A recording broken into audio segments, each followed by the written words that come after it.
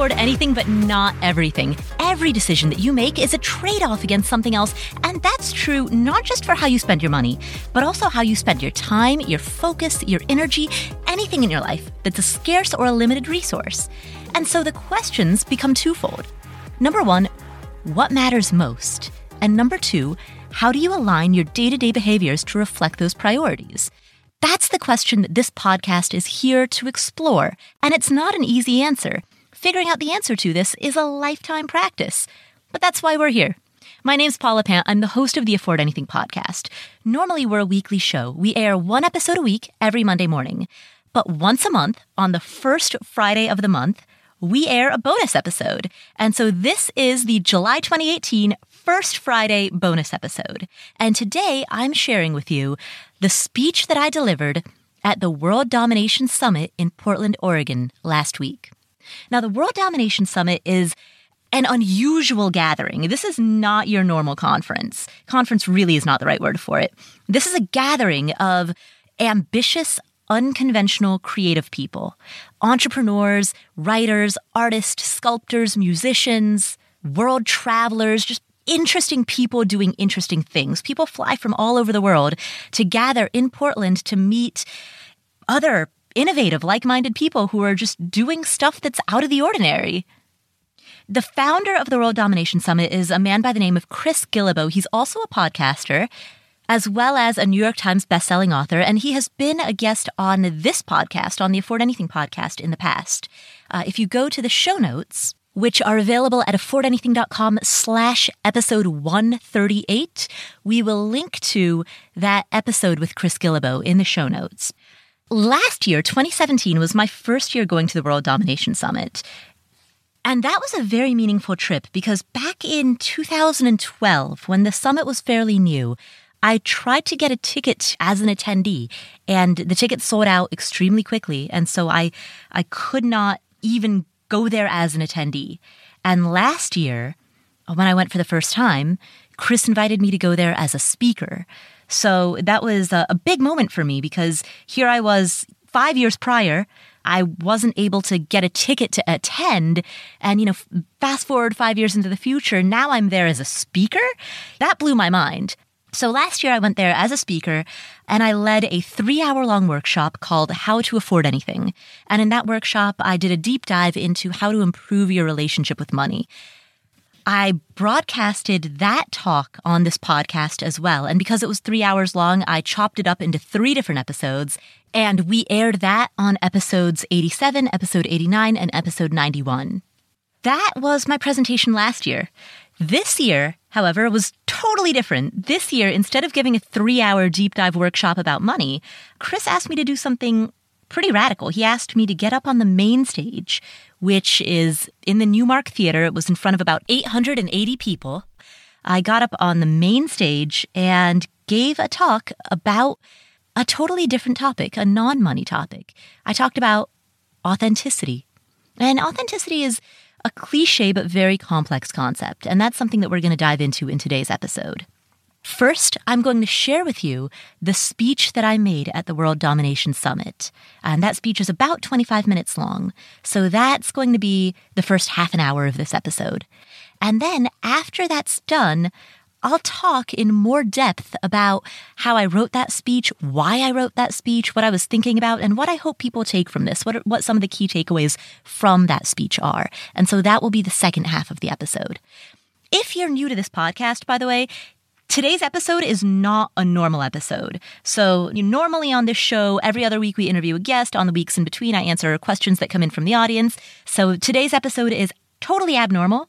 But if you're a long-term listener, I think that you'll really enjoy this fresh take on something that we rarely discuss around here, which is how to be real, how to be you, both in your work and in your relationship with others and in even your understanding of yourself, how to be more authentic in all arenas of your life. So that is what today's episode is going to cover. Now, because the speech is about 25 minutes long and I don't want to interrupt the speech itself, here is how we're going to format today's episode, and it's going to be a little bit different than what we normally do. Right now, we're going to go into a quick word from our sponsors, and that's going to last for about 3 minutes. After that, we're going to go into the speech. That'll be about 25 minutes. After that, we do another quick commercial break. And then after that, I talk about that deep dive into how I wrote the speech. So here we go.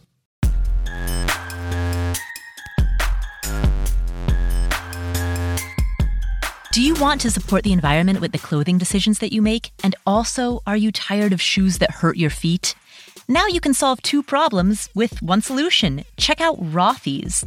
Rothy's creates flats made from recycled plastic water bottles. They're comfortable, they're stylish, and they're good for the earth. They're vegan, they're latex-free. The soles are made from eco-friendly carbon-free rubber, and the insoles are made from 100% recycled plastic and recyclable foam. So these shoes are lightweight, they're flexible. I have a pair of loafers that I got from them, and what I like about them is that they're really good for travel. They're easy to slip on and off as you go through a TSA line. They're versatile, so you can wear them to a conference. They're professional enough that you can wear them in professional settings, but then they're stylish enough that you can wear them out to dinner or out to a show. So they're extremely versatile, and if you can only bring one pair of shoes with you while you're traveling, this is the shoe to bring. They're lightweight, they're easy to travel with, they're eco-friendly, they're made from recycled plastic water bottles, and they're soft, and you'll enjoy wearing them. They feel good on your feet. So I love my Rothy's, and I know you will too. And right now, Rothy's has an amazing deal for my listeners. Use code PAULA to get free shipping, no minimum. So free shipping and free returns exchanges on your Rothy's shoe, and trust me, you won't return them. Go to rothys.com, ROTHYS.com, and enter PAULA to get your cute shoes and free shipping. It's a no-brainer. It's shoes that are comfortable, stylish, and environmentally sustainable. And free shipping. So go get yourself a pair today. Rothys.com, ROTHYS.com, promo code PAULA. Get this deal while it lasts. Do you have a side hustle? Do you run your own business? Do you get paid outside of the traditional 9-to-5 workforce? If so, then you probably have to deal with invoices, and that can be unpleasant depending on the type of software or tools that you're using. Fortunately, FreshBooks has created a super intuitive tool that makes creating and sending invoices ridiculously easy. You can use FreshBooks to create and send invoices in about 30 seconds. There's no formatting and no formulas. It's just simple, clean, professional-looking invoices, and they will automatically send reminders to any clients who are late in paying you, so you don't have to have that awkward email. There's also a super handy deposit feature, so you can invoice for a payment up front when you're kicking off a project. And with literally 2 clicks, you can set yourself up to receive payments online, and your clients will love being able to pay by credit card straight from the invoice. If you want a free, unrestricted 30-day trial, head to freshbooks.com/Paula. Again, 30 days free, unrestricted free trial by going to freshbooks.com/Paula. And when they ask, how did you hear about us? Mention Afford Anything. That's freshbooks.com/Paula for a free 30-day trial.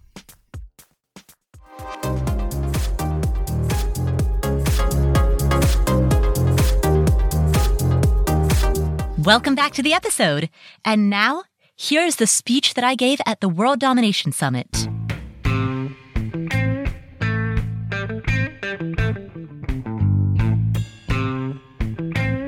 Based on the fact that I'm standing on this stage, you probably think that I'm here to tell you stories about me. And you're correct. Kinda. But I'm a bit of an introvert, so I'd like to start this speech by asking you a few questions about yourself. So specifically, I'm curious, and I'd like to see your hand in the air. Raise your hand if you have a website or a blog where you share your stories with the world. Keep your hands up. Now, raise your hand if you have a podcast. Keep your hands up. And anyone who still has a hand down, raise your hand if you have any social media accounts. Twitter, Facebook, Instagram, anything. Look around the auditorium. All right, thank you. Now you can put your hands down. Almost everyone in this room has some type of an internet presence. And what that means is that you're cultivating the side of you that other people see. You don't post everything. You can't. It's impossible. Even if you wanted to, you just couldn't. I don't post pictures of myself sitting on the toilet, even though that's a frequent part of my life. I don't post pictures of myself brushing my teeth, even though I do that twice a day. Well, usually. Okay, try to brush my teeth twice a day. Most of the time. So it's normal to not post every aspect of our lives. By the nature of the internet, we have to choose what we share. We have to choose which stories to tell. And we have to post a selective, curated version of ourselves that's intrinsic to the medium. But that's also where problems start to arise. Problems surrounding the presentation of ourselves and the tension between who we are and who the world wants us to be. Those problems don't just apply to our online presence. They apply to any act of creation or self-expression, whether you're an entrepreneur, an artist, a writer, a musician, or anyone who creates anything. Those problems and how to solve them are what this talk is about. And the solution to these problems is a cliche yet incredibly complex concept called authenticity. We'll talk about that in just a moment. But first, let me introduce myself. My name is Paula Pant. Actually, I take that back. That's not totally true. When I was born, the name given to me at birth, the name that's printed on my birth certificate, is Pragya. Pragya. Pragya. I was born in Kathmandu, which is the capital of a country called Nepal. Nepal is a country in the Himalayas, sandwiched in between China and India. Our claims to fame are being the home of Mount Everest and being the birthplace of Buddha, both of which are fun talking points at cocktail parties. And by the way, if I'm the only Nepalese person you've ever met, dude, that's cool. I get that a lot. I'll be at a party and somebody will be like, "Hey, where are you from?" And I'm like, "Ohio." And they're like, No. Where are you really from?" And I'm like, "Well, I was born in Nepal." And oftentimes after some conversation, people will say to me, "I've never met a Nepalese person before." And so, of course, I always reply, "Well, you never forget your first." So I was born into this identity of Pragya of Kathmandu. And I moved to the United States as a child. And by the way, do you want to see a really bad passport photo? So check this out. And then this is the point during the speech where I put up a slide with a picture of myself with a terrible passport photo. And then I say, I had such a bad haircut that my immigration documents listed me as a boy. And then this is the part in the presentation where I show a picture of the page on my passport where the officials had written, "The boy whose photograph and other particulars are given below is allowed to travel with the bearer of this passport."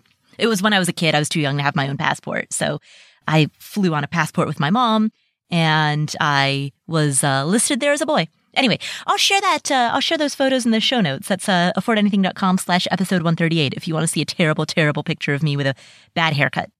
And then the speech continues. So I moved to the U.S. and I grew up in Ohio. And in many ways, I was an all-American kid. I watched Looney Tunes and DuckTales and Darkwing Duck, and I played Carmen Sandiego and the Oregon Trail, where I always died of dysentery. And I ate Gushers and Fruit by the Foot. Do you remember that stuff? That stuff was awesome. And above all, I loved reading. So I read all the Goosebumps books and the Babysitter's Club and Sweet Valley High. So I never felt as exotic as the name Pragya of Kathmandu might imply. Like at heart, I was just some kid from Ohio. But when I would go to school, the other kids didn't really see me that way. I was the only person of color in my class, and I was one of only 2 or 3 people of color in my entire K-8 elementary and middle school. And so that became my defining characteristic, overshadowing everything else about me, including my personality and my interests and my me. And the other kids made fun of me a lot because they had never seen anyone like me before. I looked weird. I looked different, which to them was weird. And I had a funny religion, the one that worships cows, and I had a funny name. And one day, when I was around 5, I went to a friend's house and I tried to teach her grandfather how to say my name, Pragya. And after several failed attempts, he said, "I am sick and tired of trying to learn how to say your name." Well, like most young children, I was very literal. So when he said that he was sick and tired, I took that to mean that I had quite literally made him sick. I thought that I made this guy physically ill, just with my existence. So I came home and I told my mom and dad about it, and my parents suggested that we legally change my name. But here was the catch. We wouldn't get rid of Pragya. We would give me an additional name. This additional name would become the leading name, the first name, which therefore would slide Pragya into the default middle name position. And by doing that, I could be both. My parents said I could choose any name I wanted as long as it began with a P. They liked alliteration. So for about a month, we would lay in bed at night and flip through a book of baby names. And we would read through all the female P names like Paige, Penelope, and we narrowed it down to either Paula or Pamela. And I spent a few weeks deliberating between these two names. Paula, Pamela, which one should I be? I can't decide. And ultimately, the deciding factor was that my parents told me I was going to have to learn how to spell my name, and Paula was one letter shorter and therefore easier to learn how to spell. So I picked that one. My parents hired a lawyer, and we had the name Paula legally added to my identity. And so now, my name is Paula Pragya. Either one. I answer to both. I normally introduce myself to Americans as Paula, and I introduce myself to Nepalese people as Pragya. So I embraced this split identity. So this is me as Paula. Paula was an all-American kid. And then at this point in the presentation, I show a slide of a piece of paper where in the 4th grade, I wrote down, I had to write down an answer to what I wanted to be when I grew up. All right, so this was the journal where I documented my childhood ambitions. And check this out. As you can see, when I was a kid, I wrote down that when I grew up, I wanted to work part-time at Taco Bell. By the way, in the show notes at affordanything.com/episode 138, I'll share a picture of that as well. This is me as Pragya. And then here I show another slide. Sorry, this really does not translate to a podcast very well. I'm realizing this as I'm going through it. So here's the point where I show a couple of pictures of myself as Pragya, looking very Nepalese, all the traditional attire. And then the speech continues. Sure, I was both, but I was also neither. And I constantly had to switch between the two identities. And here's the thing. The social norms of these two worlds are totally different. Behaviors that are acceptable in one culture are just weird in the other, and vice versa. So I kept trying to toggle between these two identities and these two cultures, and especially as a kid, it was extremely confusing. I kept missing social norms that everybody else thought of as obvious. For example, when I was in the 1st grade, I didn't know how to high five. I thought that if you raised one hand in the air, palm facing outward, that was a gesture to mean that you were granting somebody a favor, like in the Ramayana. So if someone raised their hand to give me a high five, I would just stand there and stare at it. I spent all my time trying to figure out stuff like that. I spent all my time trying to figure out, what do you want me to do? How should I behave? How should I act? How can I fit in? What should I do? How do you want me to be? I spent all my time observing and learning and trying not to make social gaffes. And because I was so occupied with all of this effort, I spent 0 time asking myself, hey, who am I? Fast forward 20 years. My love for reading morphed into a love for writing. And so I started a blog, which later led to a podcast. And what I didn't realize when I started this blog and podcast is that this same childhood dilemma, the challenge of always looking to the outside world to tell me how I should behave and who I should be and how I should act and how I should quite literally identify myself and define myself. This dilemma would show up in my work life, and it would affect my work life just as much as it had affected my home and school life as a kid, until I figured out a way to solve it. So here's what happened. I decided I wanted to make money as an online writer and teacher. But the only problem is, I didn't know how. So I read mountains of advice about email marketing and product launches. And most of this advice can be boiled down to 2 steps. Discover what your audience wants, and then serve it to them. Seems simple enough. So I mastered step 1, the discovery. I gathered survey data, I ran heat maps, I tracked clicks and opens and shares and comments and likes and unsubscribes. I discovered what my audience wanted. And then I stopped caring. I had all the market research in the world, but no motivation. At first, I couldn't figure out why I'd lost my mojo. Was I depressed? Was I self-sabotaging? It didn't make sense. I had struggled for years to build an audience. I mean, when I started blogging, nobody read me, not even my friends. I'd worked for years, very slowly building a platform, and now here I was, finally, with a platform I was proud of and a message I believed in. And yet, with this mountain of metrics in front of me, I had no motivation to keep going. Why? And that's when I realized I didn't want to serve the survey data. Not if that meant that the metrics would become my new boss. You see, I was letting the voices of others tell me what to do. I was letting other people guide my writing, my content, my voice. But no audience survey will ever say, we want you to just be you. We want you to be bold. We want you to be creative. We want you to dig deep and think big and be original. No, that's not what the surveys say. The surveys say, hey, can you explain how to pick homeowners insurance?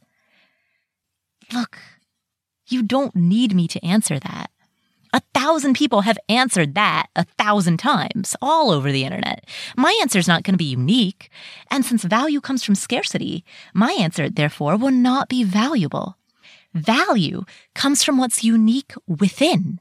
Value comes from your ideas, your thoughts, your insights, not your willingness to write for clicks and keywords.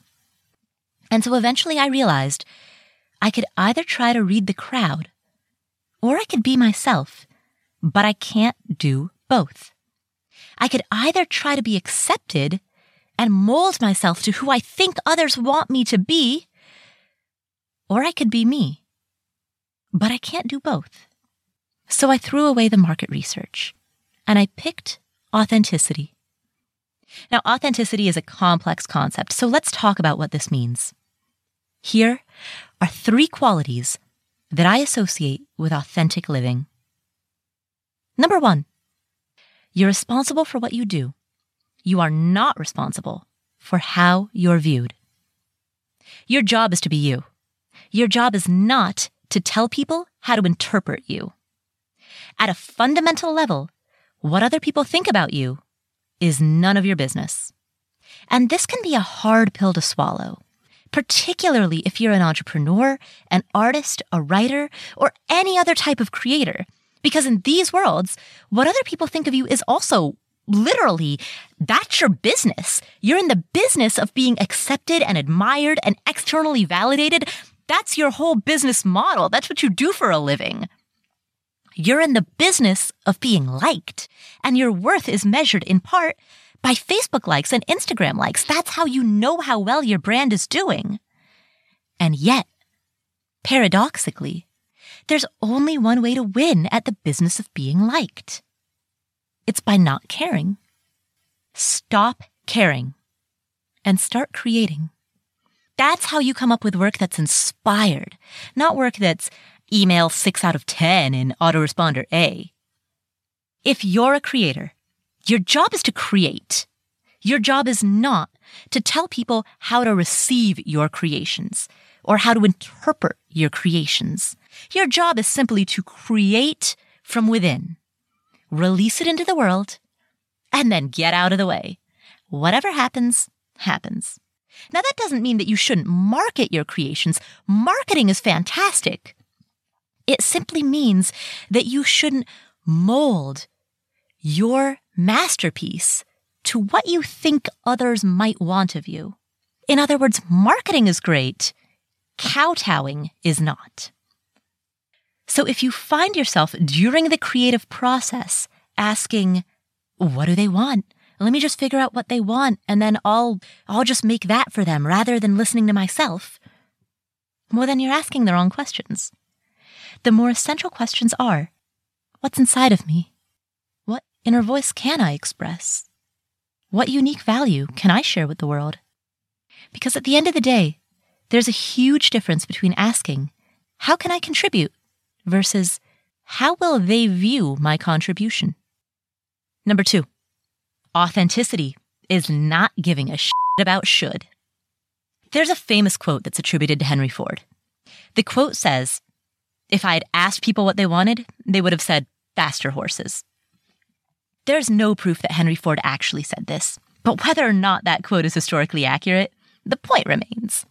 If Elon Musk had asked people what they wanted, they would have said a car with better gas mileage. But Elon never bothered asking, because he knows that you cannot change history from the middle of the bell curve. And he knows that design by consensus, by definition, leads to average results. True innovation comes from vision. We see this in technology. We see this in art, music, writing, but often we fail to see this in ourselves. We allow the crowd to dictate who we are, what our dreams are, what our goals are, what our fears are, what our actions are. We crowdsource our vision, and we live a life of shoulds. Authenticity is the art of not giving a shit about should. Now, this sounds fine on the surface when we're in an auditorium pontificating about our lives. But it's much scarier out there in the real world when you face the reality that people will judge you. They will criticize you. They will tell you that you're wrong. And the more you try to step away from should, the more shoulds they throw at you. Oh, you should be married. You should have kids. You should have a job. The thing is, they may be talking about you, but it's not really about you. Your decisions are triggering to them, and they're reacting to that. Authenticity means accepting that if other people get triggered, that's not your responsibility. You may be the catalyst, but you're not responsible for their emotions. And in that regard, authenticity is also the art of setting boundaries. Now, that doesn't mean that you exclude people from your life, but it does mean that you develop healthy emotional boundaries such that their thoughts and feelings do not become internalized as your own. Number 3, authenticity is courage and vulnerability. Authenticity is the combination of courage and vulnerability. And these two concepts, courage and vulnerability, may sound like polar opposites, but they're actually one and the same. Courage is not a lack of fear. Courage is moving forward in spite of the fear. When you show up with courage, you're making a statement that, yeah, I'm terrified. I own that. And I'm going to do it anyway. It's kind of like being on the stage right now. So here's the thing. When people act courageously, they sometimes get hurt. When you fall in love, you take a risk. And sometimes that risk hurts. When you make an investment in a business or in yourself, sometimes that investment flops and you end up losing. When you make a bold statement in art or fashion or music or writing, you sometimes get mocked or worse, ignored. When you travel, you might get mugged or lost or both. And when you make a request, you might get denied. When we respond to the calling in our hearts, when we open ourselves up to our most authentic lives, we also open up to hurt and pain and rejection and disappointment and grief. And yet we persist. That's why there's no courage without vulnerability, and there's no vulnerability without courage. These two attributes are inseparable, and both of these together will lead you to a more authentic life. When you move towards the type of life that demands courage and vulnerability, you move towards something that is greater than the sound of should. So here's my question. What scares you? What idea sounds bold and terrifying and exciting all at the same time? when you move in that direction, you move into a space that's more authentic. And here's my challenge to you. Be courageous.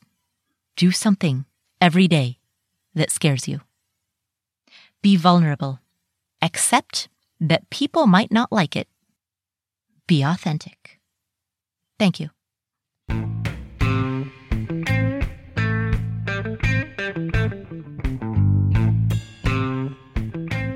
That was a speech that I made at the World Domination Summit in Portland last week. We're going to take a quick break for this word from our sponsors, and after that, we're going to come back and I'm going to talk about how and why I wrote that speech and what I hope that people take from it.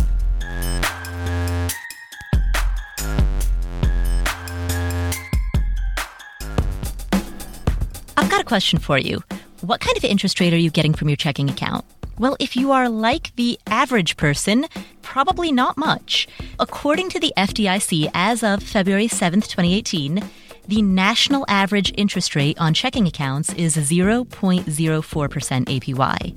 If you are looking for a bank that pays 12 times the national average, check out Radius Bank, where you can earn a 0.85% APY on balances of $2,500 and up. And that rate is not going to expire. There are a lot of banks that offer these really flashy introductory rates that expire after 6 to 12 months. But that rate has no expiration and no cap on the balances that earn the APY. Also, they're not going to kill you with fees. Radius Hybrid Checking, which is a free high-interest checking account, has no monthly maintenance fees, no minimum balance requirements, your first order of checks is free, mobile banking and online banking is free. So this is not a bank that's going to nickel and dime you. So if you are looking for high interest and freedom from those annoying pesky fees, check out Radius Hybrid Checking. You can open an account at radiusbank.com/Paula. Again, that's radiusbank.com/PAULA. radiusbank.com/Paula.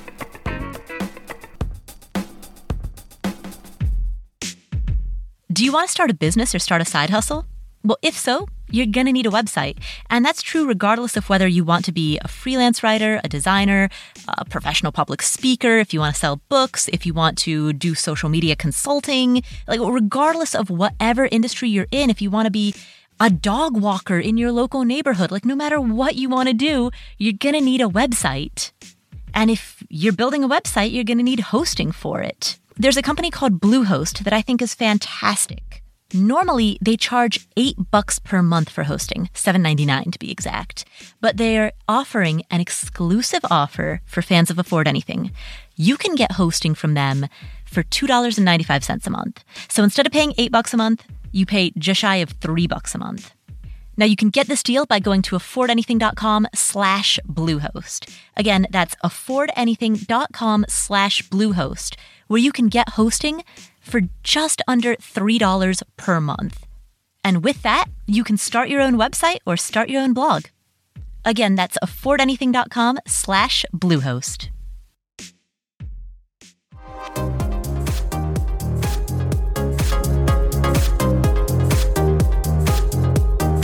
Welcome back. So in this portion of the episode, I want to talk about why I wrote the speech, how I wrote it, what it meant, and what I hope some of the takeaways are. First of all, this speech is an iteration of something that I've been working on for about a year and a half. If you have heard some of my previous speeches, then parts of this may have sounded familiar. The first version of the speech that I gave was in San Francisco about exactly a year ago. It was in spring of 2017, where I gave a talk at a FinCon Masters event to a group of about 100 people that was about this topic. I believe the talk was about 10 minutes long. It's on YouTube. We'll link to it in the show notes.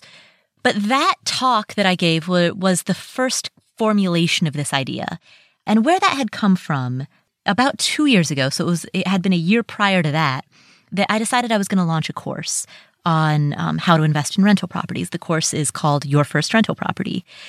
And I'd never done anything like this before. I'd always written blog articles, but I never really tried very hard to monetize the blog. Most of the money that I made came from freelancing and consulting for clients. So I made money from the blog indirectly. The blog was sort of a lead generator that allowed me to serve clients, but I wasn't directly monetizing from the blog itself. But I decided I wanted to stop doing that because I didn't want to work with clients anymore. It was taking too much time away from Afford Anything. And if I wanted to spend all of my time focused on Afford Anything, and that meant that I could not simultaneously, you can do anything but not everything. I couldn't simultaneously run Afford Anything and also be doing a whole bunch of client work. So about 2 years ago, I decided to drop all of my clients. I dropped all my freelance clients, my consulting clients. I purposely slashed my income from 6 figures down to almost zero and decided, you know what, I'm going to directly monetize the blog. And this was 2 years ago. And I decided to do that predominantly by launching a course. But, I'd never really directly monetized the blog before, and I'd certainly never launched a course before, and I didn't really know what I was doing. I didn't know how. So, as I said in the speech, I read a whole bunch of advice, and all of the advice about quote unquote internet marketing, it always says the same thing, which is figure out what people want, give it to them. Figure out what people want, give it to them. When I tried to do this, it sucked. I had no desire to keep writing. And if you've read me for a long time, you probably noticed that in the early days, when I was not worried about making money back in 2011, 2012, 2013, when I was making most of my money from freelancing and I wasn't trying to monetize the blog itself, I was a fairly prolific writer. And then it was only in the past couple of years when I dropped all my freelance clients and blogging became the central thing that theoretically I did, that I stopped writing. And it was because I had no motivation to write if all I was going to do was just feed people what they wanted. I had no motivation to write if that just meant forming word clouds of survey data and pandering to that. And so all of this started about 2 years ago. My decision to drop my freelance clients, to launch a course, it kind of provoked this crisis of confidence. Because on one hand, I was afraid. I was afraid of being called a sellout. I was afraid that if I tried to monetize the blog directly, and later after I started this podcast, I was afraid that if I tried to monetize this podcast directly through sponsorships, that it would somehow make the work less pure. You can hear the implicit money myth in there, right? That money is somehow an evil and impurifying object. But yeah, I was afraid of being called a sellout. And in that regard, I was afraid of success. But I was also afraid that maybe I would try to monetize the blog and it wouldn't work out, or I would try to launch the course and it wouldn't work out. And that would have meant that my big gamble didn't pay off. It would have meant that I slashed this very lucrative freelance career that I had built for myself. I'd killed off that career for no reason at all. And then what? I've just killed off the 6-figure business that I built so that I could do something else. And then that something else doesn't pan out. And then what, right? So I was simultaneously afraid of success because I was afraid that success would make me a sellout. I was also afraid of failure because failure is failure. And in many ways, I've been grappling with that for the last 2 years. Whenever I grapple with anything, my solution often is to read about it. And the more I read about what to do, the more I read about how to make money online from your blog, the standard conventional advice is feed the metrics, serve the metrics, gather a bunch of data and figure out what people want from you, and then mold yourself to fit what other people expect you to be. I found that answer when I was already in a scared place within my business, and that answer was only further demoralizing. And so 2016 and especially 2017, both 2016 and 2017 were very hard years business-wise. And I don't mean in terms of monetization, that too, but really they were very demoralizing years because I was locked in this cycle of fear, drudgery, procrastination, afraid things wouldn't work out, dreading the type of work that all of the conventional advice was telling me to do, and then procrastinating on everything. And that procrastination only made me feel guilty, which exacerbated the fear. And then the whole thing got locked into a very negative cycle. And one of the ways that I've pulled myself out of that was I read this quote. I read it on Instagram. It came from an Instagram account of an Instagram celebrity named Yoga Girl. She has more than 2 million followers. And as you can imagine, anyone with more than 2 million followers on Instagram is going to get criticized a lot, no matter who they are and no matter what they do. And unfortunately, because those criticisms are so personal, it's hard. You can't just develop a thick skin. People give that advice as though that's the easiest thing in the world to do. A, you can't snap your fingers and all of a sudden not be sensitive anymore. And B, even if you could, I don't know if you'd want to. The sensitivity is what makes you human. Why would I want to develop a wall around myself? So I was on Instagram and I was reading through Yoga Girl's account, and she wrote on there, in one of the captions for one of her photos, she wrote, "What other people think of me is none of my business." And that line really resonated with me. It stuck with me, and it helped reframe my thinking around this issue. And it was from that quote, the quote, "What other people think of me is none of my business," that the rest of this speech started to germinate. And the first iteration of this speech was a speech that I delivered at the FinCon Masters event in San Francisco in spring of 2017. That speech, I believe I titled it "Why I Stopped Serving My Audience," which was a bit of a clickbaity title. But the thread of that speech was that I decided I didn't want to serve my audience in the traditional sense of figure out what they want and hand it to them. I wanted to be original, because true innovation comes from creative originality. There's this thing in online business where everybody people really obsess about doing things that are scalable. If everything that you are doing is that easily outsourceable, then you're not creating anything of value. I get that if you're a manufacturing company, then you want everything to be scalable, sure. But if you're in a creative field like writing or music or art or fashion, not everything you do should be scalable. If that's the case, then you're not actually creating anything of value. People would often tell me, like, taking this MBA business model and slapping it onto any old thing without critical thought, they'd be like, "Why don't you hire somebody to write blog posts for you?" And that's ridiculous. Writing is the expression of thought and feeling. I can't hire somebody to have thoughts and feelings on my behalf. So my speech that I gave at the FinCon Masters event in spring of 2017, which was the first iteration of this talk, it was very much around that. It was very much around the thing that most creative entrepreneurs are taught, which is to build a business that's scalable and outsourceable, and one in which you do nothing other than respond to metrics and market data. That whole conventional wisdom is a load of crap.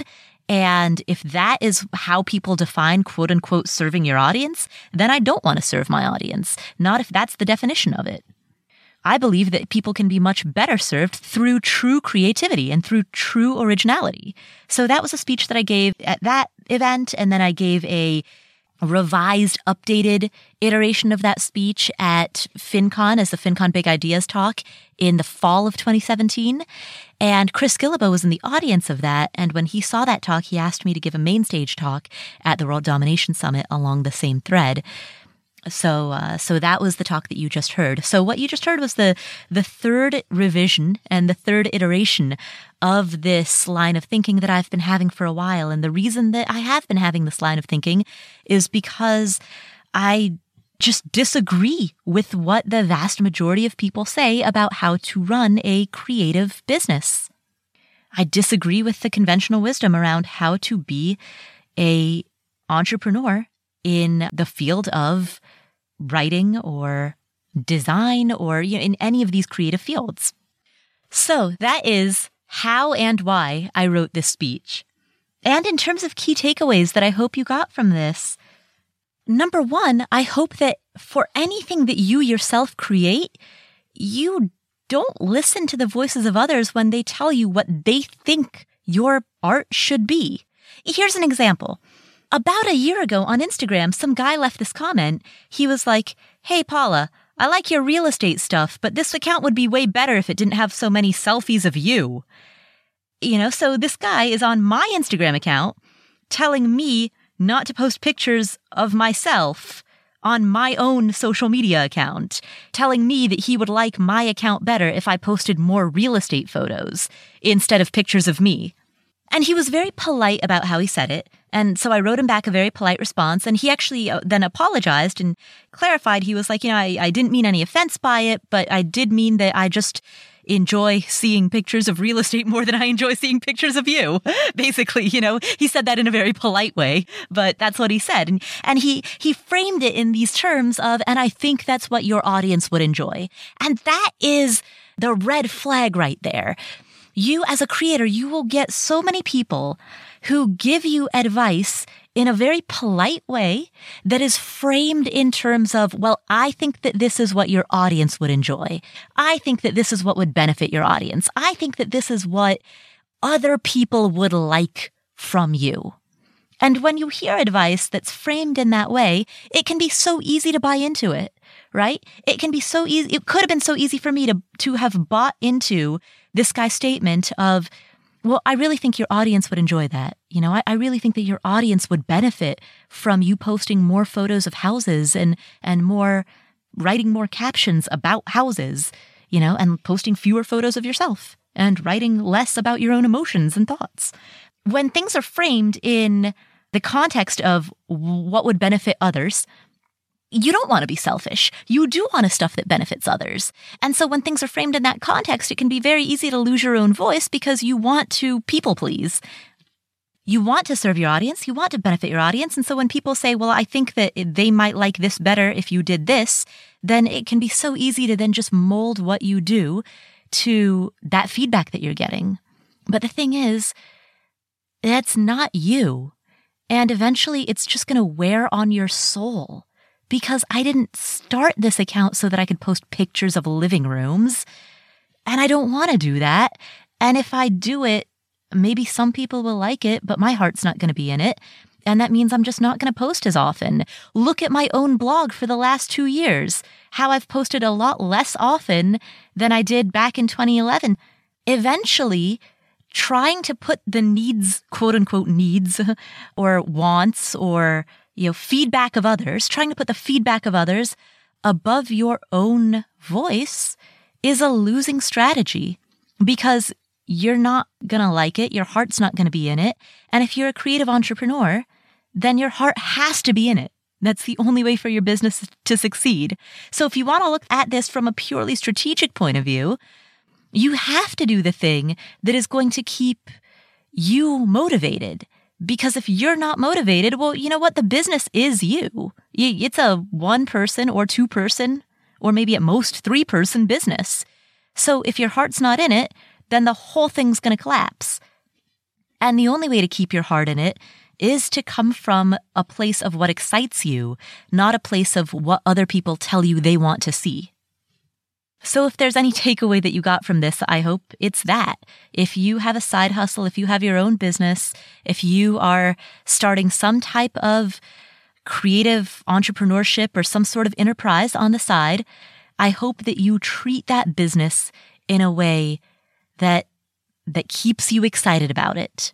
And yeah, some people, some very polite, well-meaning people are going to give you feedback that says that you should do something else. And you know what? They can have their opinion and they can go find the accounts that suit what they're looking for. Because what they're looking for is not what you provide, and that's fine. Not everybody is going to like what you provide. It doesn't matter. What they think of you is none of your business. Whether or not they like you is none of your business. And only by internalizing that idea can you continually create things that are truly from the heart and truly inspired. And the only way that your side hustle or your business will ever succeed in the long run is if you're motivated and inspired to show up to it with your whole heart every day. So purely from a strategic point of view, you gotta run your business in a way that it makes you come alive. There's a famous quote attributed to Howard Thurman that says, "Don't ask what the world needs. Ask what makes you come alive. Because what the world needs are more people who have come alive." So that's the key takeaway from that speech. Thank you so much for tuning in. My name is Paula Pant. You can follow me on Instagram at Paula Pant, Paula Pant. Please do me a favor. If you enjoyed today's show, leave us a review. In whatever app you're using to listen to this podcast, go into that app and leave us a review. And while you're there, make sure that you've subscribed to this show as well so that you can get future episodes. If you go to affordanything.com/iTunes, that'll also take you to the page on iTunes where you can leave a review. As of now, we have 567 ratings, which is awesome. So let's see if we can get to 600 by maybe in the next 2 weeks. So please help us get to 600 or more. And if you would like to catch the show notes for today's episode, you can do so at affordanything.com/episode 138. Thank you again for joining me on this journey. My name's Paula Pant. I'm the host of the Afford Anything podcast, and I will catch you on Monday for our regular Monday episode. Take care.